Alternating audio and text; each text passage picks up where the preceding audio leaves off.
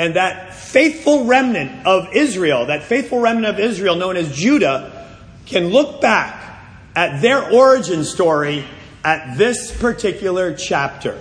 And as they do so, they might wince a bit, but you know what? So do we all when we look at our origin story and how it is that we came to a place of righteousness. It was not pretty to see the way that it had to be made. It was not pretty, me having to watch videos of myself dancing last night, later on. They weren't included, by the way, in the montage this morning.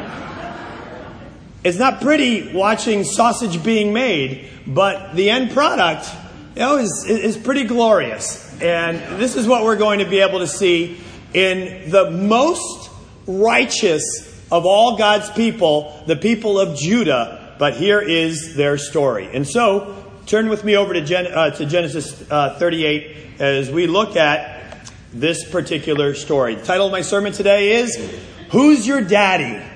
That will become more apparent as the story moves on. At that time, Judah left his brothers and went down to stay with a man of Adullam named Hira. But by the way, as Judah leaves his brothers, and as Tim had preached last week, what he had left at that time was a ruse perpetrated upon their father Jacob, or Israel. And this charade that they had brought was to take Joseph's coat of many colors and dip it in goat's blood and bring it to their father Jacob. And Judah is the one who comes up with this scheme. And as he comes up with the scheme, Judah then says something very profound to his father Jacob. He invites him to investigate or scrutinize. Nikar is the Hebrew word that he uses. That word will come into play through this chapter. But Judah is the one who says to him, and says this word from his mouth, scrutinize, investigate this robe, and tell me if it doesn't happen to be your son Joseph's robe, whom they had sold into slavery, but to cover all of that up, they provided to Jacob so as to be able to cover over their sins of what they had done to their brother. And so after having invited this investigation, we now pick up on Judah in this story. So he had left his brothers and he went down to stay with a man of Adullam named Hira. There Judah met the daughter of a Canaanite man named Shua. So Judah is now cavorting with Hira and Shua. They are both Canaanites. What's the big deal with that? The Canaanites have such a debased evil that has clung to them that God has already said that these people who have polluted the land are going to have to be completely removed so that I can really be able to extend my plan for mankind. Through Abraham, Isaac, Jacob, and now through Jacob's descendants, including Judah, my plan for mankind is to be a blessing, to use this lineage, to use these people to be a blessing and extend that blessing to all people. God, in his depth of love, desiring to gather all people to himself after the fall, to be able to give redemption. It's the heart cry of God to be able to provide that. And he's doing it through the lineage of Abraham, Isaac, Jacob, Joseph, Judah, etc. But if, and this explains a very big plot narrative here. Why is it that all of a sudden at the end of Genesis, God's people are going to have to go down into Egypt? Why do they end up in Egypt for 400 years? Because God begins to realize, if my people stay in the land of Canaan, they are not going to get persecuted, but instead they're going to get polluted. Right. And we begin to see the pollution right here. Instead of them having an effect of holiness upon the people around them, the effect of the people around them is completely debasing and erasing their holiness. And Judah, prime example of this, now begins to have deeper relationships, not with his brothers and with his own family, but now with these two fellas, Hira and Shua. And moving on, let's see what happens as a result of that. He met the daughter of a Canaanite. We don't know her name. He married her and made love to her. By the way that this is stated in the original language is not too different from Genesis 34, where the Shechemites see Dinah, the daughter of Jacob, and it basically says they saw her, they took her, and they had sex with her. It's very similar wording here, where Judah sees this daughter of a Canaanite. He sees her, he's attracted to her, he takes her, and he has sex with her. And again, the wording in the NIV is, let's say, a little bit cleaned up, but it says he married her and he made love to her. She became pregnant and gave birth to a son whose name was is basically a word that means wicked. She conceived again and gave birth to a son and named him Onan. Onan means virile or fruitful, ironically. She gave birth to still another son and named him Shelah. It was at Kezib that she gave birth to him. Judah got a wife for his firstborn, and her name was Tamar. So these will be the two main characters now that we encounter in this narrative, Jacob and Tamar. Tamar is wed to Jacob's son, and Judah's firstborn was wicked in the Lord's sight, verse 7, so the Lord put him to death. How he did so, we don't know. Did the Lord strike him down? We don't know. We just know that maybe God perhaps allowed it, but one way or another, ends up dead. Why is this important? Because is married to Tamar. Tamar is now a widow. And according to custom at that time, a custom that would be codified later in the law, in Deuteronomy 25, a custom called Levirate marriage. That if you are the father of a son who is married and your son dies, well, now that widow, your daughter-in-law, is now extremely vulnerable in society. If her own family cannot take care of her from that point on, then you, the father-in-law, must become a father to the widow, a defender of the widow. But what you must do, though, is provide for the widow. And the way that you provide for the widow, according to the Levirate custom, and Levirate just means brother-in-law, is that you are to take the next son, the next brother in line, and you are to give him in marriage to that widow. And thereby allowing her to continue the family line that the son who died would not be able to see continued. And also to provide protection and social justice. God is highly concerned with social justice. We hear this more times than we can count through the Old Testament.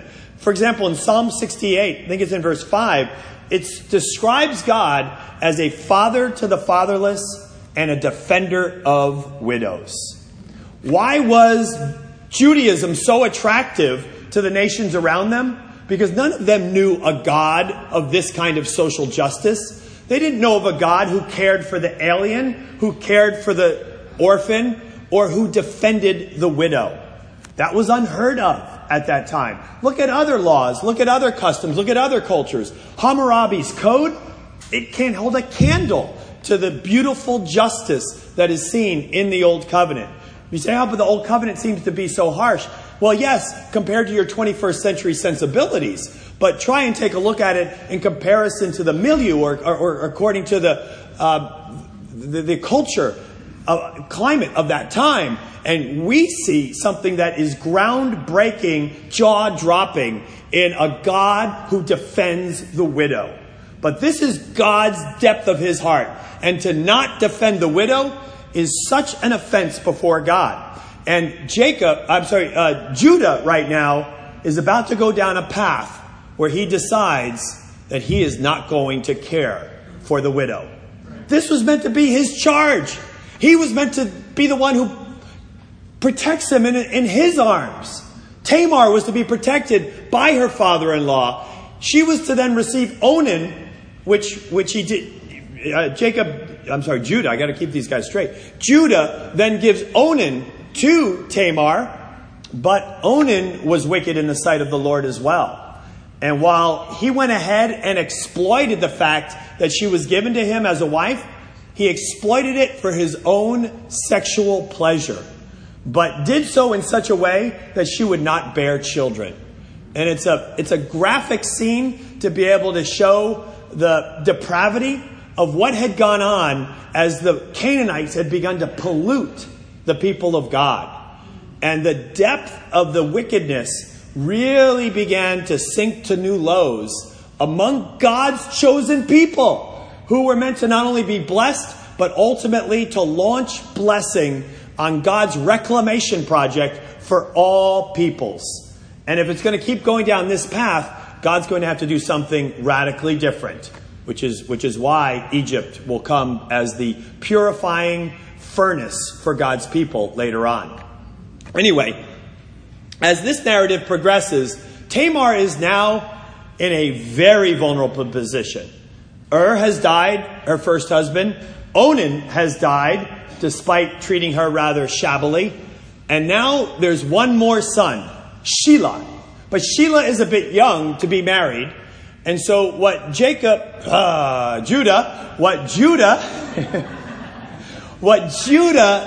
says to Tamar is, Shelah's a bit young. Give him a couple of years to grow up and to be of marrying age. And when he's of marrying age, of course, I will do right. I will practice social justice. I will recognize Levirate law. And I will give you Shelah to make sure that you are not a woman who is exposed or vulnerable to the society about you. Because, by the way, if you don't have a husband at this time, then you are the most marginalized of society if you're a woman. It's a very difficult position to be in.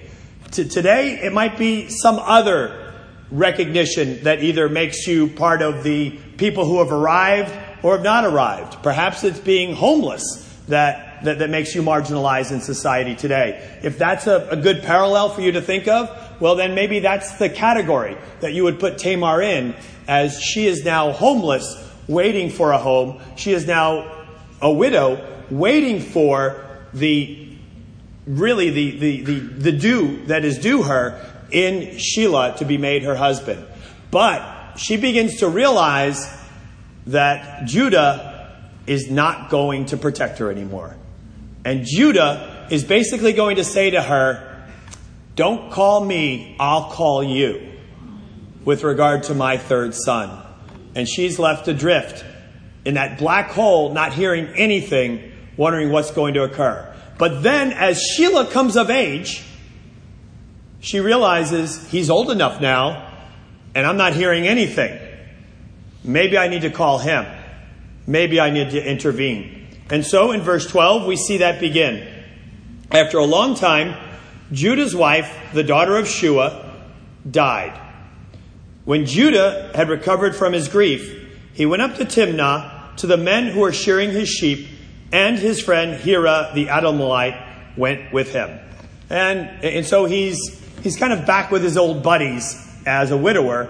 And as he's back with his old buddies, the Canaanites, the depravity that was attending to that sort of relationship seems to pop up again. When Tamar was told, verse 13, your father-in-law, that is Judah, is on his way to Timnah to shear his sheep, she took off her widow's clothes, and now she begins to concoct a scheme here.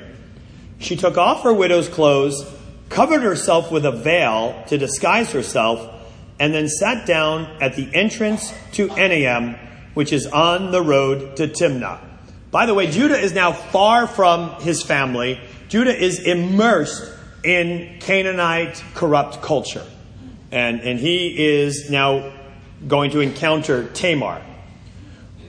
Why did she do all of this? For she saw, in verse 14 at the end, for she saw that though Shelah had now grown up, she had not been given to him as his wife. When Judah saw her, that is Tamar with the veil, he thought she was a prostitute, for she had covered her face. Not realizing that she was his daughter-in-law, he went over to her by the roadside and said, come now, let me sleep with you. This is how low he gets. Almost as though he's going to a grocery store and just happens to see at the city gate a prostitute. And without any kind of pause of conscience, it's like, oh, a prostitute. Hey, you know what? why don't you come on along here? I'm going to sleep with you. This is the line of God's blessing. This is their origin story. This is Judah, as you would read about him as the tribe of Judah, as God's remnant faithful. And as you read about your own origin story, here it is. But look at what goes on here. Not realizing, verse 16, that she was his daughter-in-law, he went over to the roadside and said, "Come now, let me sleep with you." "And what will you give me to sleep with you?" she asked. "I'll send you a goat from my flock," he said. "Will you give me something as a pledge until you send it?" she asked. He said, "Well, what pledge should I give you?" "Your seal and its cord and the staff in your hand." These may have all been attached, by the way. He may have had a walking staff with some sort of a cap to it of a seal. A seal was the thing that identified him. He would mark it in some sort of wax when he had an official document. But it was as though it were he was giving her his Social Security card and license. It's that big a deal of an identifying mark at this point in time. So she's basically saying, "Hey, you know what? Why don't you give me your Social Security card and license?" So he gave them to her and slept with her. And she became pregnant by him. After she left, she took off her veil and put on her widow's clothes again. So she's gone. And of course, Judah's going to want his identifying marks back. So he's going to hurry to get the goat down to her. And once the goat is presented to this prostitute, as far as he knows, he'll get his license back. And he'll get his Social Security card back. Meanwhile, Judah sent the goat by his friend, the Edomite, in order to get his pledge back from the woman, but he did not find her. He asked the men who lived there, "Where is the shrine prostitute who was beside the road at Enaim?" "There hasn't been any shrine prostitute here," they said. So he went back to Judah and said, "I didn't find her. Besides, the men who lived there said, 'There hasn't been any shrine prostitute here.' Then Judah said, 'Well, let her keep what she has, or we will become a laughingstock. After all, I did send her this goat, but you didn't find her.'" In other words, he's like, "I did right."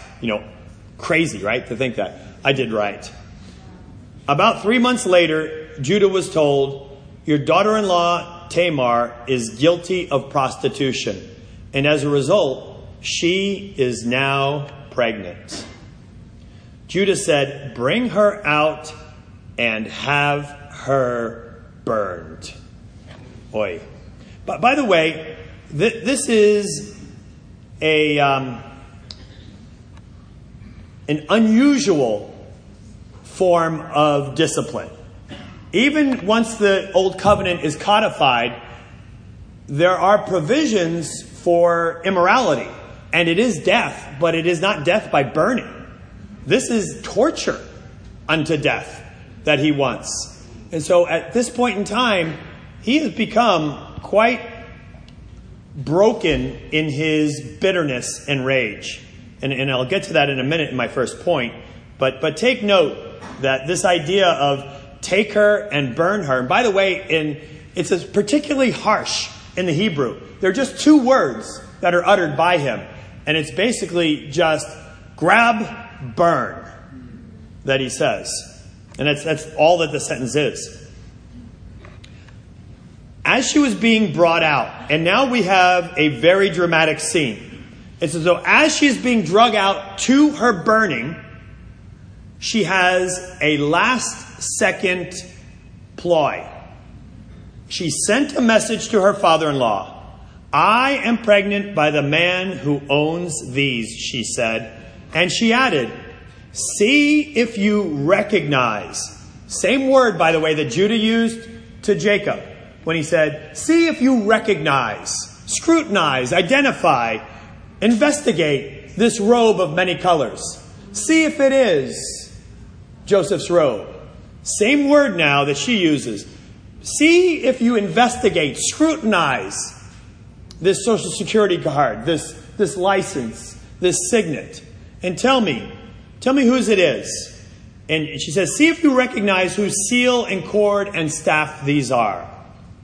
Well, Judah recognized them, same word, and said, "She is more righteous than I, since I wouldn't give her to my son Shelah." And he did not sleep with her again. When the time came for her to give birth, there were twin boys in her womb. As she was giving birth, one of them put out his hand. So the midwife took a scarlet thread, tied it on his wrist, and said, "This one came out first." But when drew back his hand, his brother came out, and she said, "So this is how you have broken out." And he named him Perez. Perez means to break out. Then his brother, who had the scarlet thread on his wrist, came out, and he was named Zerah. Zerah means red or scarlet. So as we look at this passage, I want to look at a couple different points here. Point number one, there's just 2 points. The danger of self-flattery. And this is the danger that Judah is under here. And it's a deep danger. He has stuck his head in the sand with regard to his children. We all have blind spots. Massive blind spots in our lives. And praise God that we can be in fellowship where a lot of times that can be mediated or alleviated. But nonetheless, Judah had a blind spot where he thought of himself as a man of honor, a man of prestige, a man walking with his own staff and cord and signet ring, a man that was of great possessions and sheep. And here, as he thinks of himself so highly, the other thing that often attends to one thinking of himself highly is you think you're a pretty good parent. And even if your kids go astray, you can't admit that it was your parenting that brought on what went on with your kids. And clearly, Judah has not produced the best lot of kids. When his first son is known as wicked, and his second son is equally wicked, and both put to death by the Lord. But how does he then validate himself? Which we all try to validate ourselves. We all try to walk around justifying ourselves. If not, then there's a rather steep burden that is placed upon us. But if that burden is on us, it's not for no reason. It's ultimately so that God can refine us. But if we continue rather than to allow the burden to have its effect on us, if instead what we try to do is stick our head in the sand and really just try to have nothing much more than the experience of validation, well, here's what Judah did. He blamed Tamar for how his sons went astray. Why else would he say, take and burn? It's as though it was because of that woman. It's that woman that my sons were put to death. Here's the evidence. Son number 1 ends up with that woman. He ends up dead. Son number 2 ends up with that woman, put to death. What's the common factor between the two? Not me and my parenting. It's her. It's her and her influence on my wonderful sons. Because we all see our children as just an extension of ourselves. And to admit to himself that no, his sons were put to death because he brought them into Canaanite corruption, because he parented them having been informed by the culture and the customs of Canaanite corruption, rather than bringing them up in the way of the Lord. That was just too difficult for him to try to really grasp onto. And now he is about to not just stick his head in the sand, but in this self-validation, he is about to harden his heart to a point of no return. Because if what happens as he wants it to really does happen, if he's going to continue to validate himself, he is going to have to so harden himself that he'll never have a chance of a breakthrough. Never have a chance for a Perez, a breakthrough in his life. And if he were able to really give the order to have Tamar taken and burned, at the end of the day, he would have to justify that cruelty to himself and to others, and to his last son Shelah as well. And the only way that he could do that is to come to a place of no return. By the way, we've all probably been on that journey in our lives. And I don't know where you're at in your journey right now. But we're often trying to justify and validate ourselves. We're often trying to look at ourselves with righteousness, that we want to view ourselves as righteous. Righteous before one another, righteous in our integrity in our business dealings, righteous in our integrity with our relationships, and even righteous before God. It didn't matter where I was in my life, whether I was steeped in the vomit and beer of my fraternity, I still found a way to validate myself. To still view myself as, yeah, I did bad things, but I'm a good guy. And it's what we always do, is that we judge others by their actions, but we judge ourselves by our intentions. We make the outsides of everyone else have to conform to righteousness, but we only let the insides of ourselves have to conform to righteousness. And even though the track record of ourselves may fail again and again, but I'm a good guy. Even after what I did last night in that fraternity bash, brawl, and flood of dissipation. But I'm a good guy. I still have a good heart about me. If I could do that as a depraved fraternity guy, how much more could I do it once I came out of that culture? Once I now was in the corporate world. Once I'd stopped drinking as heavily. Once I'd stopped cursing as I had done. Well, what about now? Now that I go to barbecues and talk about the weather, instead of lying to girls to try to seduce them. Now that I'm a respectable man with a wife and 2.1 kids and a Volvo. Well, how much more could I then justify myself? And that's the dangers of living in polite society, is that it's very easy to begin to justify yourself. Judah was justifying himself as a man living in polite society versus that Tamar prostitute who has become impregnated in her prostitution, in her immorality, and in her immorality, she deserves to die. I am more righteous than she, and I am now validated that I'm not the one who screwed up my kids. She's the one who did it. And my goodness, where he's about to go is a very frightening place. And maybe you're at a place right now where your actions are in the dark and they're very far from righteous. But they're in the dark. But your intentions, you still validate. But I'm a good girl. You know what? I really want to do good in the depth of my soul. It's just that I keep doing wrong. But I know one day my outsides will catch up with my insides. That's a dangerous place. Extremely. And it's a slippery slope because you're probably only one step away, just as Judah was here. One step away from doing something that will be that point of no return.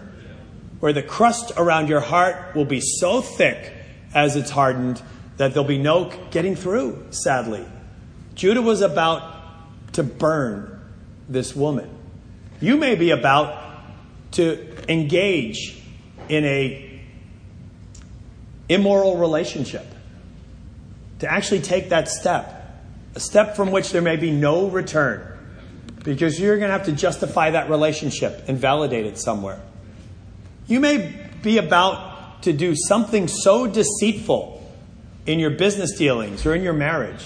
You may be about to do something so harsh and over the top with your children that in order to justify why you did such a thing, you're going to have to harden your heart beyond what you could ever imagine. You're going to have to compromise on Jesus to such a degree that to be able to justify yourself, you may end up at a place of no return. But here's praying that you're not there yet. And here's celebrating that Judah was not there yet. And just as he is about to be, boy oh boy, hardened beyond repair, there is this intervention of investigate, scrutinize, and let's just see. if it's a little bit more than you thought as you consider yourself. And my second point is the beauty of getting busted. Dramatic scene, as I mentioned. Tamar on her way to the pyre, to the funeral pyre of fire that would burn her. And on her way, 11th hour, attempt at a reprieve, she sends the signet ring that so identified Judah as the man that actually had impregnated her. And as the signet ring arrives before Judah, what are the instructions? Scrutinize. Investigate, Judah. Scrutinize and investigate.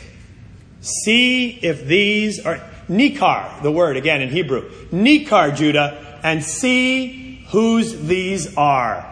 Maybe it will enlighten you. And as he looks at it, he did. It says, and he scrutinized, and he investigated.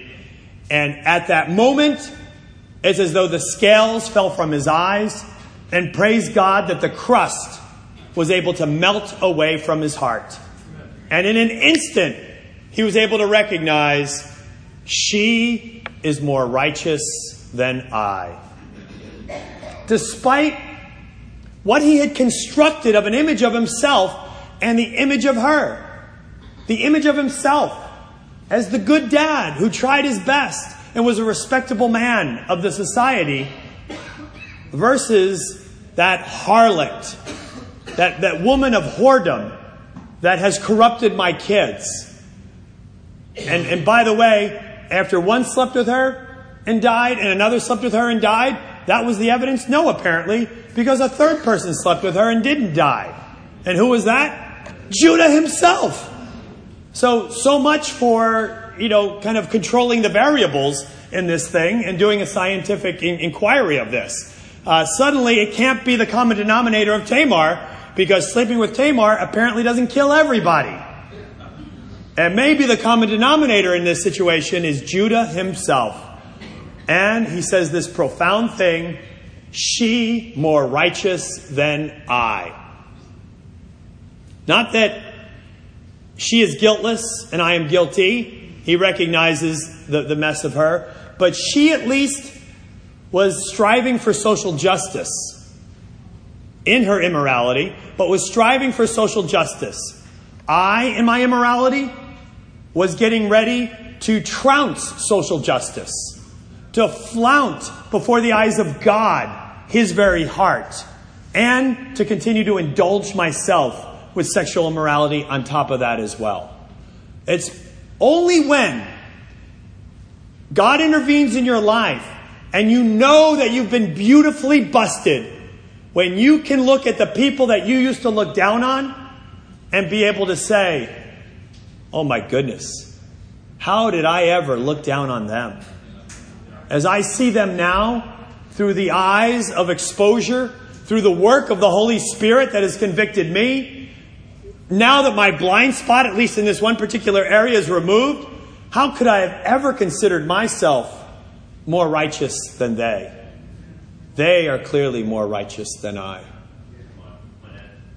As God was opening my eyes, that was the great gift that came to me, is that I think like many of you, came to the realization as I was ready to be redeemed, but not until I was ready to be redeemed, I needed to come to the place where I recognized I just may be the worst sinner ever reclaimed by Jesus Christ.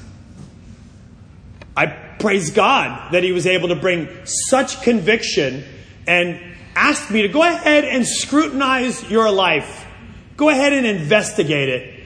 Because the way that God brings us into redemption, the way that God grabs us just before we go over that abyss, that point of no return, is that he brings a painful, eye-opening confrontation with a difficult truth, a truth about ourselves. A truth about ourselves in relationship to God as well. And it happens in our initial conversion, but it also happens along our walk as well with God. And It's always something that we don't look forward to, but once it's occurred, we praise God for the beauty of it. Because it's always a breakthrough in your walk with God. Have you had that recently? Have you been able to so sophisticatedly construct your life in such a way to fend off any confrontation where you really need to investigate yourself? If you're seeking God, have you tried to maybe even put off the full frontal view of what it is that God needs to show you? Have you perhaps even filtered from those that are trying to help you what's really going on in your life? If so, you'll never know the beauty of being busted. The celebration of being busted. Later in life, when you mark time from these moments. These are the spiritual pinnacles of my life. When I was sufficiently busted by the Holy Spirit to be able to see how far afield I had drifted. Those are the mountaintop experiences. Even though they feel like valleys, you realize that at those very moments, they are just the opposite. They are launching you into a beautiful pinnacle in your walk with God. So how can we maybe know ourselves better? How is it that as you sit here now, could we have the signet ring brought before you, or the cord, to be able to say, go ahead, investigate, scrutinize, take a careful look. Maybe this will tell you a little something about yourself. Just as Judah had that Homer Simpson moment, maybe some of these considerations might help you. And if any of these in some way touch your heart, well, don't let it go. Don't stumble upon the intervention of God only to brush yourself off and get back on your way again without it having any effect. Let's consider how you can avoid self-delusion. Well, number one, even though it says number two, I must have messed that up somewhere. How you act, here's how you can tell who you really are, and rather than to justify yourself. How you act when you're upset, sick, or tired. Well, you say, yeah, but I was sick and tired, so it doesn't count. No, all that did was take away all of the conditioned ability that you had to filter yourself. And by taking that away, your real heart was able to be exposed. It's when I'm frustrated or tired that I often hear from Lindsay, Dad, do you hear yourself right now? And that's because what is really in my heart is coming out at those very moments.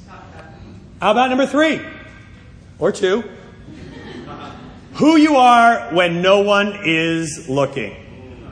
Who are you when no one of spiritual discernment is with you? Who are you at work?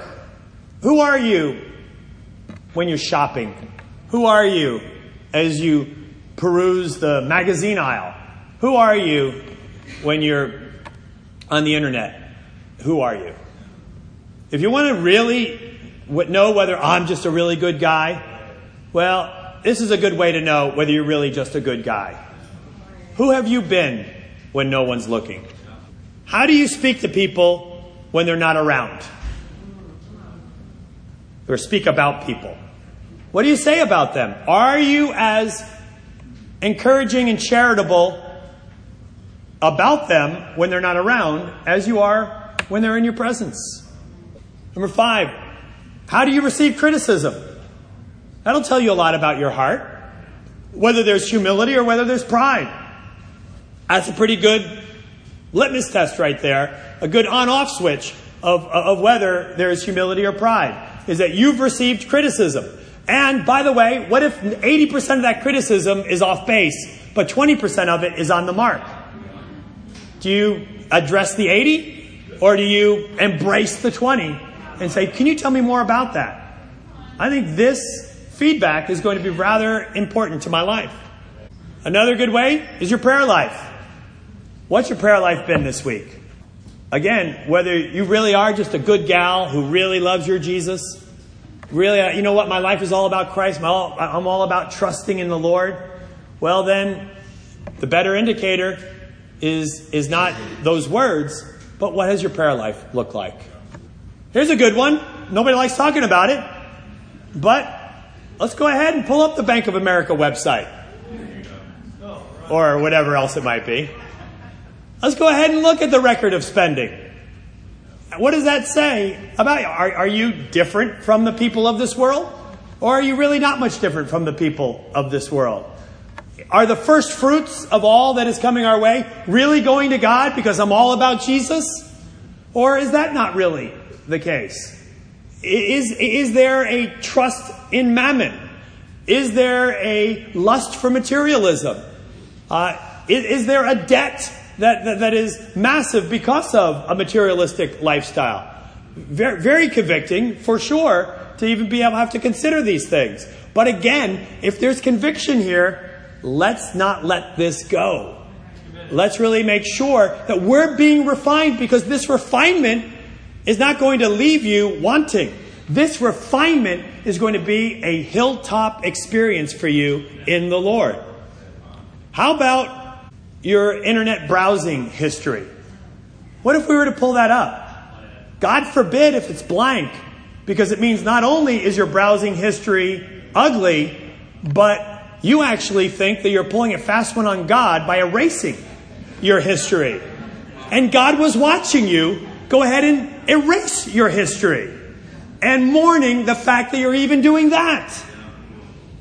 Again, if any of this is in any way working through the Holy Spirit to bring you to a place of praise God.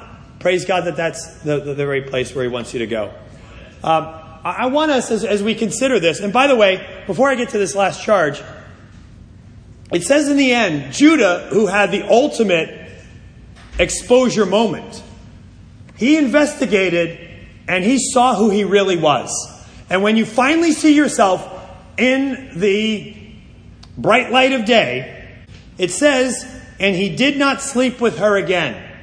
That, by the way, is not the radical deliverance of Judah. Judah was impacted so much more than this, because there's going to be one other time where there's going to be a recognition and an investigation that will involve Judah. And it will come when Joseph meets his brothers, when Joseph is no longer recognized by his brothers. And Judah is going to say something around Joseph, and he doesn't even know who Joseph is.